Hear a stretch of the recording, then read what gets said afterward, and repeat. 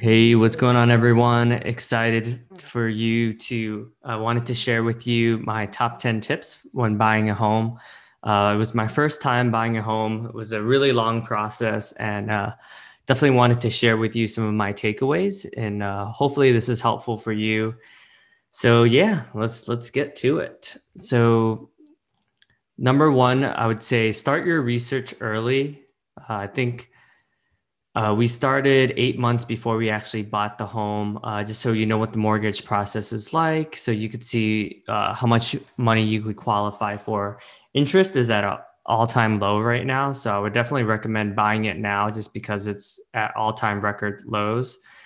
So we ended up speaking with a mortgage broker pretty early on, and we spoke with a couple different ones just because I think it's smart to um, be able to get different perspectives. We ended up buying a new construction, so um, I do also would like to recommend like not working with too many mortgage brokers. We actually were working with three, and even though we did get a really good rate, it was quite stressful just having to go through that whole process. So some people do work with just one broker. It really depends on if you really like the negotiation process with negotiating different rates.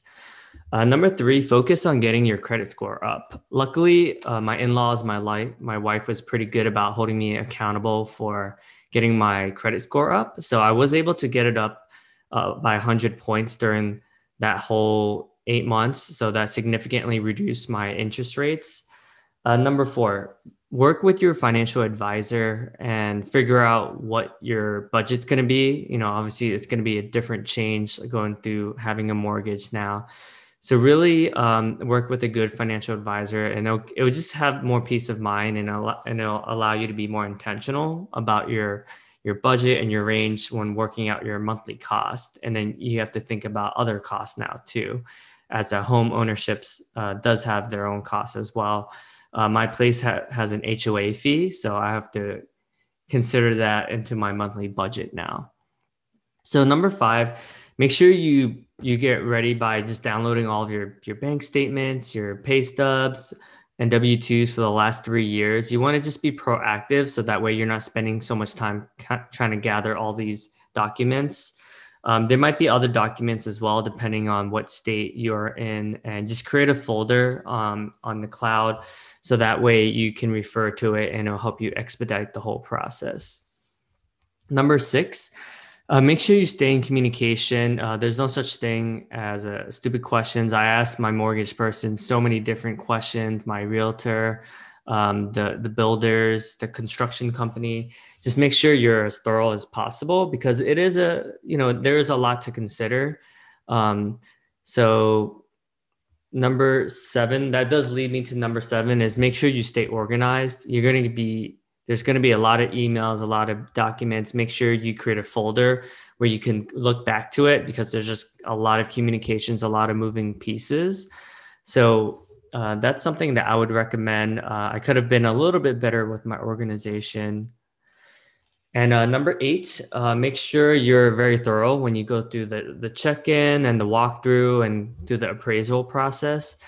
We were fortunate that since we bought a new property, there weren't as many issues, but a lot of my friends and family and people have always shared with me that there's always a lot of issues that they wish they were a little bit more thorough in asking those questions early on in the process.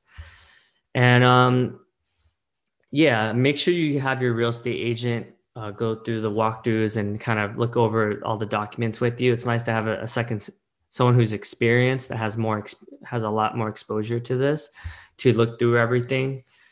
And number nine, make sure you save up to 20% on the down payment. That way you don't have to worry about property mortgage insurance.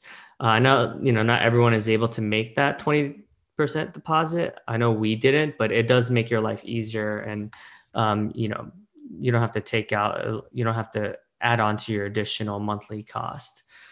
And lastly, just have fun throughout the process. Like you'll learn a lot about yourself. It could be potentially a pretty painful process, but I would say just have fun with it. Like it'll be worth it. I've grown a lot through this, But yeah, hope this was helpful, and feel free to reach out to me if you have any questions. Cheers.